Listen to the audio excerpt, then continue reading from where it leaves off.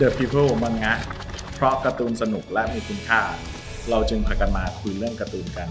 สวัสดีครับผมณัฐกร เวงอินครับบรรณาธิการ The People ครับสวัสดีครับผมวีรยุทธ พจน์เสถียรกุลครับนักเขียนของ The People ครับถ้าเรียกบรรยากาศนิดนึงก่อนครับเมื่อกี้ดูเครียดๆกันเพราะว่านี่เป็นเทปแรกนะครับอาจจะเขินๆเก่งๆนิดนึงสำหรับ The People Manga ครับซึ่งเรามาคุยกันว่าไหนๆ The People ก็ทำคอนเทนต์เกี่ยวกับการ์ตูนเยอะแยะมากมายเราก็เลยคิดว่าควรจะเปิดพอดแคสต์แล้วมานั่งคุยเรื่องนี้กันเนาะโดยที่แบบจะมาดูกันว่าภายใต้การ์ตูนที่มันสนุกเนื้อหาที่แบบเฮ้ยดูเพลินน่ะจริงๆแล้วมันซ่อนการตีความอะไรไว้บ้างแล้วก็มันมีคุณค่าแบบไหนในเชิงสังคมเนาะแล้วก็สำหรับตอนแรก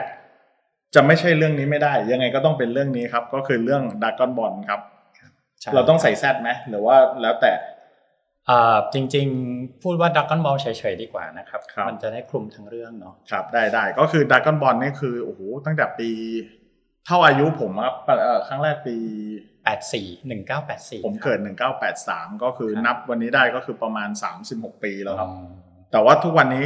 ลูกเล็กเด็กแดงก็ยังดูอยู่คือจากเจนเราที่เป็นลุงเป็นป้าแล้วเป็นลุงเป็นพี่เป็นอะไรแล้วกลายเป็นลูกเล็กเด็กแดงก็ยังดูอยู่นะครับแล้วก็สำหรับพี่วีจะพิเศษตรงที่ว่าพี่วีเรียนปริญญาเอกเรียนปริญญาเอกแล้วก็ทำรีเสิร์ชเกี่ยวกับเรื่องนี้ใช่ไหมอยากที่เล่าเรื่องนี้ก่อนที่เราจะเข้าเรื่องกันพี่ก็ก่อนอื่นคือระดับปริญญาเอกจริงๆของผมนะฮะมันเป็นสาขาวิชาภาษาอังกฤษ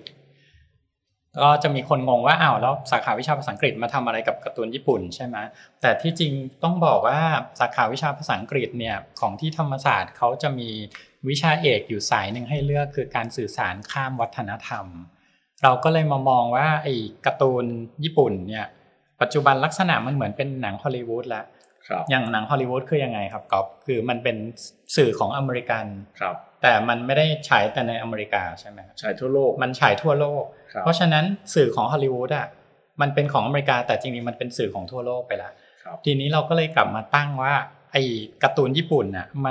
มันมีสเตตัสบางอย่างเหมือนเป็นหนังฮอลลีวูดความหมายของพี่วีคือมันมีภาษาสากลเรื่องเล่าสากลบางอย่างที่ทำให้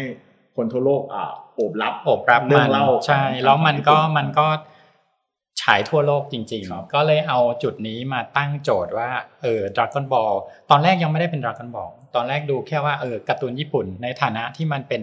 สื่อข้ามวัฒนธรรมไปสู่ทั่วโลกครับแล้วตอนที่ทำวิทยานิพนธ์เราก็ค่อยๆตีวงแคบว่าเราจะทำเรื่องไหนดีเราก็ต้องดูว่าเรื่องไหนที่มันมีอิทธิพลต่อชาวโลกมากจริงๆพอดูไปดูมาจากงานอ้างอิงจาก data ในที่สุดก็หวยออกว่าเราจะมาทำเรื่อง Dragon Ball กันในวิทยานิพนธ์นะครับครับซึ่งก็น่าจะถูกมวยถูกคู่พี่วีทำเรื่องนี้นะครับแล้วพอเราทำเสร็จหัวข้อเรื่องที่เราทำทีสิทธ์เรื่องนี้ชื่อหัวข้อว่าอะไรนะพี่ชื่อหัวข้อถ้าพูดภาษาไทยก็คือเราศึกษาการ์ตูนญี่ปุ่นในฐานะเป็นสื่อข้ามวัฒนธรรมเขาใช้คำว่า intercultural media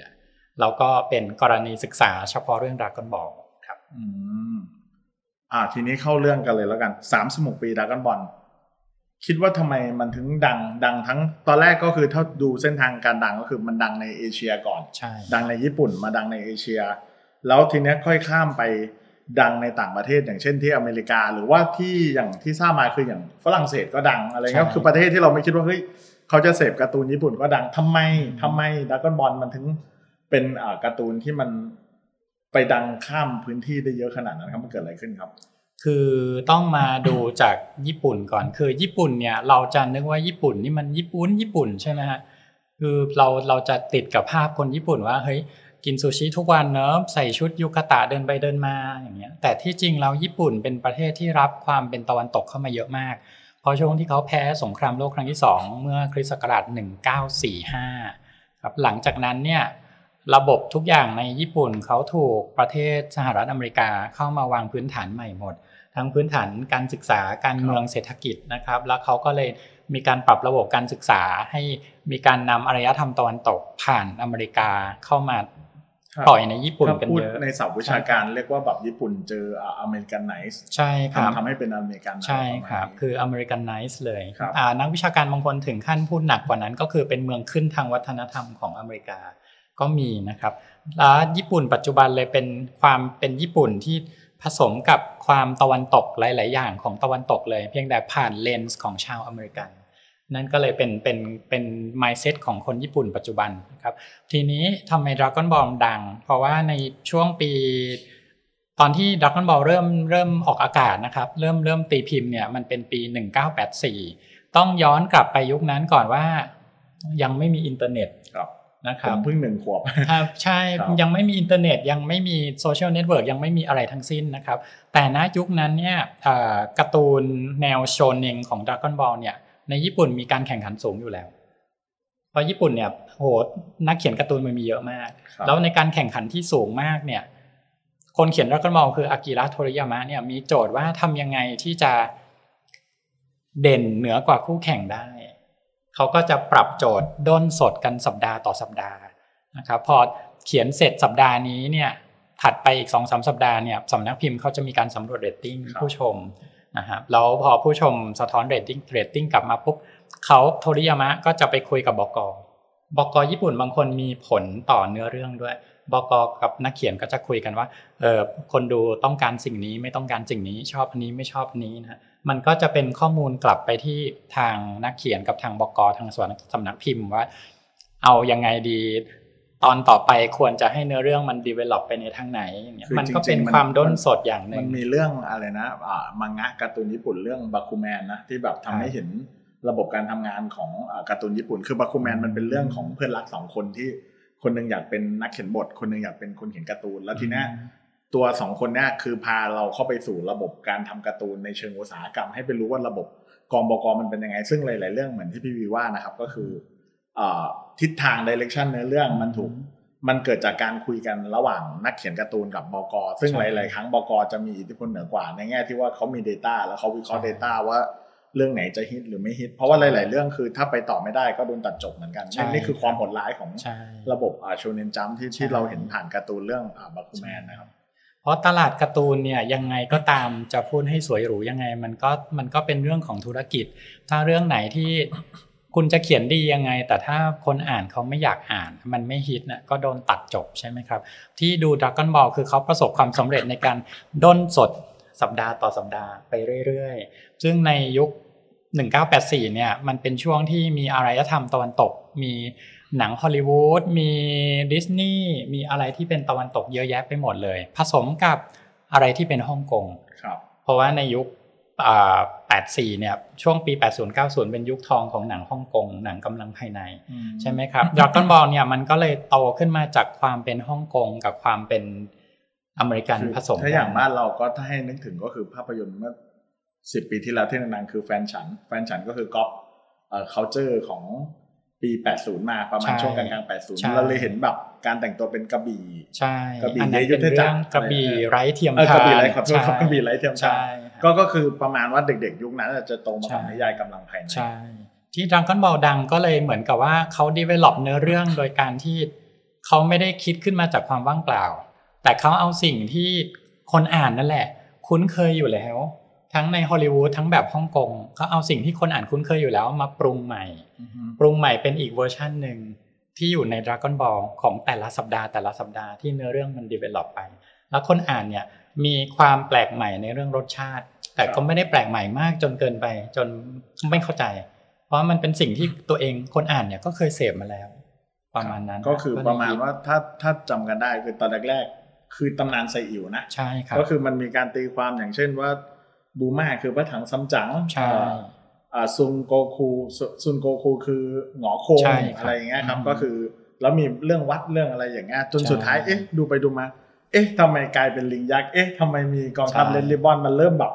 เขาเรียกอะไรแตกหน่อต่อยอดขึ้นมาเรื่อยๆเนี่ยอยากให้พี่วีช่วยเล่าให้ฟังครับว่าการทีละช่วงเลยใช่ไหมครับการแตกหน่อมันมายังไงก็คือแล้วอยู่ๆดีๆเราไม่เห็นตอนแบบภาคอย่างฟิเซอร์อย่างเงี้ยเราเห็นเลยว่าร่างของฟิเซอร์มันมีความเป็นเอเลี่ยนนะหรือว่าคอนเซปต์ของการย้อนเวลาในภาคเซลล์นี่มันหรือว่าแบบหุ่นจักรกลก็คือมันคือเทอร์มินาเตอร์อะไรอย่างเงี้ยเราพี่ลองแตกให้ฟังหน่อยนะครับว่าDragon Ballแต่ละยุคของพล็อตเรื่องเนี่ยมันได้รับอิทธิพลมาจากอะไรบ้างครับพี่ก็ก่อนอื่นเลยเอาพูดถึงเรื่องชื่อเรื่องก่อนคือถ้าในเวอร์ชันหนังสือการ์ตูนเนี่ย Dragon Ball ไม่มีการแยกว่าภาค Z หรือภาคไม่ Z นะครับถ้าหนังสือการ์ตูนมันจะใช้แค่ Dragon Ball ตั้งแต่ต้นจนจบเป็นชื่อเดียวอันนี้หนังสือการ์ตูนนะฮะแต่พอเป็นเวอร์ชันอนิเมะ เวอร์ชันอนิเมะเนี่ยเขาจะแยกถ้า Dragon Ball เฉยๆจะแปลว่าวัยเด็กจนถึงสู้กับพิกโคโลร่างหนุ่มครั้งสุดท้ายนั่นคือเป็นภาคธรรมดาพอภาค Z คือภาคที่เริ่มแต่งงานแล้วมีโกหังแล้วมีชาวไซย่าโผล่มาเนี่ยเขาจะเรียกภาค Z ก็คือในอนิเมะเขาจะแยกกันเรียกจริงๆมันก็คือเรื่องเดียวกันนะครับทำไมมันถึงมีอะไรหลายๆอย่างก็คือก่อนหน้าที่จะเขียน Dragon Ball เนี่ยจริงๆโทริยามะอากิระตอนนั้นเขียนเรื่องอาราเล่แล้วดังมากแต่พออาราเล่ถึงจุดหนึ่งมันเขาก็ต้องจบใช่ไหมครับพอจบเสร็จเรื่องต่อไปเขาก็หาว่าเขียนอะไรดีในความเป็นตัวเขาความเป็นโทริยามะอากิระคือการที่มีความตลกมีความเสียดสีบางอย่างครับอย่างอาราเล่มันก็ตลกใช่ไหมฮะแต่พอเรื่องใหม่เขาก็เลยรู้สึกอยากจะเก็บความตลกไว้แต่ว่าอยากจะให้มันมีความซีเรียสมากขึ้นมันก็เลยออกมาเป็นสไตล์ว่าจะตลกก็ตลกไม่สุดหัวเราะไม่ออกแต่จะเครียดก็เครียดไม่สุดก็ร้องไห้ไม่ได้ก็คือเป็นตลกกับเครียดปนกันพอให้อึดอัดมีความเสียดสีประชดประชันนิดหน่อยจริงจังมากขึ้นกว่าอาราเล่แต่ยังไม่ทิ้งความตลกนะฮะพอตอนที่เขาจะคิดเนี่ยช่วงนั้นไซอิ๋วดังมากในญี่ปุ่นด้วยคือในปี80เนี่ยญี่ปุ่นฮิตเรื่องไซอิ๋วถึงขั้นว่าญี่ปุ่นก็มีทำหนังหรือซีรีส์เรื่องไซอิ๋วเวอร์ชั่นที่ญี่ปุ่นทำเองด้วยจะเป็นคนละอย่างกับไซอิ๋วฮ่องกงใช่เพราะว่าที่เมืองไทยเรารับปี80มันเป็นไซอิ๋วฮ่องกงตอนนั้นจีนแผ่นดินใหญ่ยังไม่เปิดประเทศด้วยหนังจีนกำลังภายในมันจะมาจากฮ่องกงเป็นหลักนะครับญี่ปุ่นเนี่ยฮิตไซอิ๋วในเวอร์ชั่นที่เป็นญี่ปุ่นทำละครโทรทัศน์เรื่องไซอิ๋วญี่ปุ่นเขาจะเรียกว่าไซยูก็คือไซยูกิแปลว่าตำนานไซอิ๋วนะครับช่วงนั้นไซอิ๋วดังในญี่ปุ่นมากปี80เขาก็เลยโอเคงั้นเอาเรื่องไซอิ๋วมาเป็นพล็อตหลวมๆแล้วโทริยามะชอบคิดพล็อตแค่หลวมๆแล้วค่อยๆมาด้นสดสัปดาห์ต่อสัปดาห์เวลาคุยกับบก.ช่วงแรกสุดเลยของเรื่องก็เลยเป็นตำนานไซอิ๋วชัดๆเลยท่องเที่ยวผจญภัยพระเอกก็จะชื่อเหมือนซุนหงอคงเลยเพียงแต่ในเวอร์ชั่นเสียงญี่ปุ่นจริงๆคือซงโกคูเป็นวิธีอ่านสำเนียงญี่ปุ่นของคำว่าซุนหงอคงอันนี้นอกเรื่องนิดนึงแบบมันจะมีแบบโมกุลเคยได้ยินไหมที่อยู่มีคนเรียกโมกุลก็เคยได้ยินก็งงเหมือนกันแต่ที่เคยได้ยินหลักๆก็คือซุนโกคูกับซุนหงอคงแล้วก็ซุนโงกุลก็เคยได้ยินใช่แล้วก็อยู่มามีโมกุลด้วยนะโมกุลนี่มาจากไหนก็ไม่รู้นะครับนั่นแหละฮะก็คือพอตอนแรกก็เลยได้ซุนหงอคงแล้วก็เป็นบูม่าเนี่ยคาแรคเตอร์จะแทนความเป็นพระถังซัมจั๋งคือแทนด้วยสติปัญญาที่ไม่มีวิทยายุทธไม่มีกำลังพละกำลังฮะแต่ไม่รู้ทำไมเขาก็แทนด้วยบูม่ามีอะไรมีแคปซูลคอร์ปอเรชั่นแต่ที่คือต้องบอกก่อนโทริยามะเนี่ยเขาก็ด้นสดสัปดาห์ต่อสัปดาห์ก็จริงนะฮะแต่จริงๆในความด้นสดเขาก็มีความ make sense บางอย่างคือเวลาตั้งชื่อจะรู้เลยฮะตัวละครที่มีพลังต่อสู้เขาจะนิยมตั้งเป็นชื่อภาษาญี่ปุ่นหรือภาษาจีนส่วนตัวละครที่ไม่มีพลังต่อสู้แต่เป็นด้านสติปัญญาเขาจะใช้ภาษาอังกฤษมาตั้งบูม่าเลยเป็นชื่อภาษาอังกฤษแต่บูม่าก็คือชุดนักเรียนชุดบูม่าจริงๆมันแปลว่าชุดชั้นในสตรีชุดชั้นในสตรีเขาก็จะเอาชื่อภาษาอังกฤษมาตั้งเพราะบูม่าคาแรคเตอร์จะต้องมีวิทยาการตะวันตกมีสติปัญญาแบบตะวันตก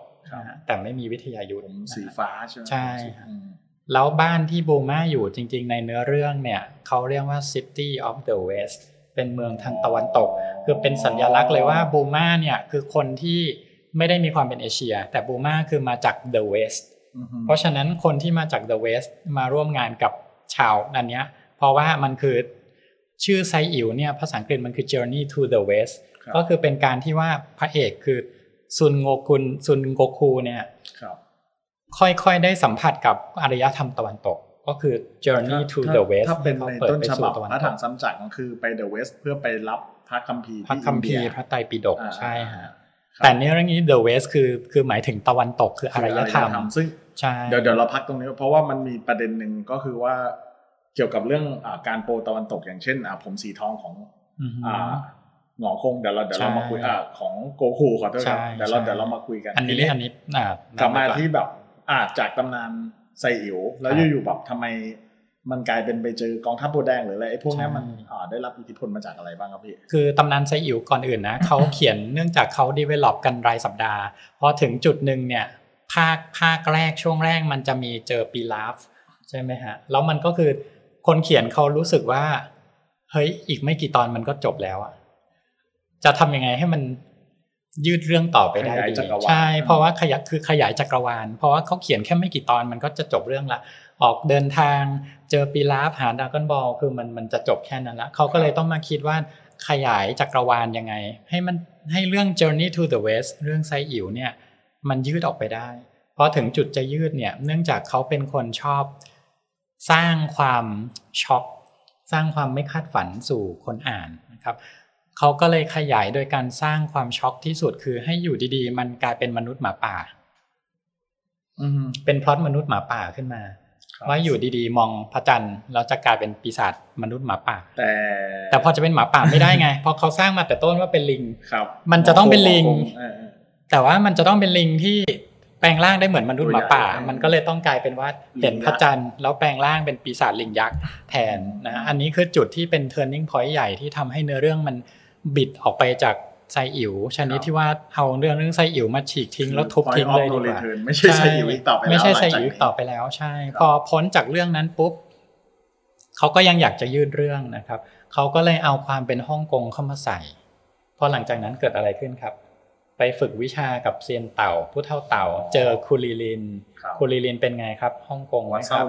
มาเป็นเศร้าหลินเลยหัวโกนหัวนะครับมี6จุดมาแล้วก็เครื่องแบบของคูลิลินก็จะเหมือนเป็นเครื่องแบบของผสมวัดเศร้าหลินเลยนะก็จะเริ่มเป็นพล็อตเกี่ยวกับฮ่องกงมีการฝึกวิชาแบบเหมือนหนังฮ่องกงที่ว่าให้ทำนาด้วยมือเปล่าหรือให้ส่งนมโดยการที่ว่าห้ามขี่จักรยานห้ามใช้พาหนะให้วิ่งส่งนมเอาคือเป็นการฝึกแบบวัดเศร้าหลินที่เวอร์ที่ชอบเอามือไปทุบในบ่อหินแบบเพื่อให้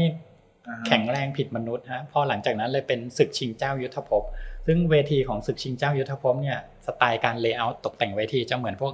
ศึกชิงเจ้ายุทธภพในหนังจีนกำลังภายในฮะเป็นการประลองกันระหว่างเจ้าสำนักสังเกตกรรมการจะใส่เหมือนชุดจีวรพระเศร้าหลินด้วยพวกกรรมการหลายคนในศึกชิงเจ้ายุทธภพจะนุ่งเหมือนจีวรพระเศร้าหลินจะมีลุงคนนึงที่เหมือนฝรั่งที่ใส่สูทใช่ฮะอันนั้นจะเป็น MC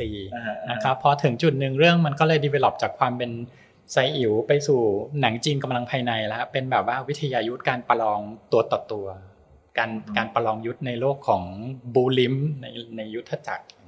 นั่นคือเป็นการ develop ครั้งแรกของเรื่องนะครับเดี๋ยวเราจะพักEP นี้ไว้ตอนนี้ก่อนนะครับเดี๋ยวเราจะไปพูดกันถึงEP ต่อมาก็คือยังเป็นประเด็นเดียวกันอยู่ครับก็คือว่าทำไมดราก้อนบอลถึงครองใจมหาชน30 กว่าปีที่ผ่านมาแล้วก็เขามีการดัดแปลงเนื้อเรื่องดัดแปลงเนื้อหาต่อยอดเนื้อหายังไงซึ่งตอนนี้เราจบกันที่ศึกชิงเจ้ายุทธภพเดี๋ยวตอนหน้าเราจะกลับมาแล้วเราจะไปเจอกับพวกพิโกโลพวกภาคต่อๆมาที่เจอโกหางเจออะไรในตอนต่อไปนะครับสำหรับตอนนี้พอแค่นี้ก่อนนะครับขอบคุณมากครับขอบคุณครับ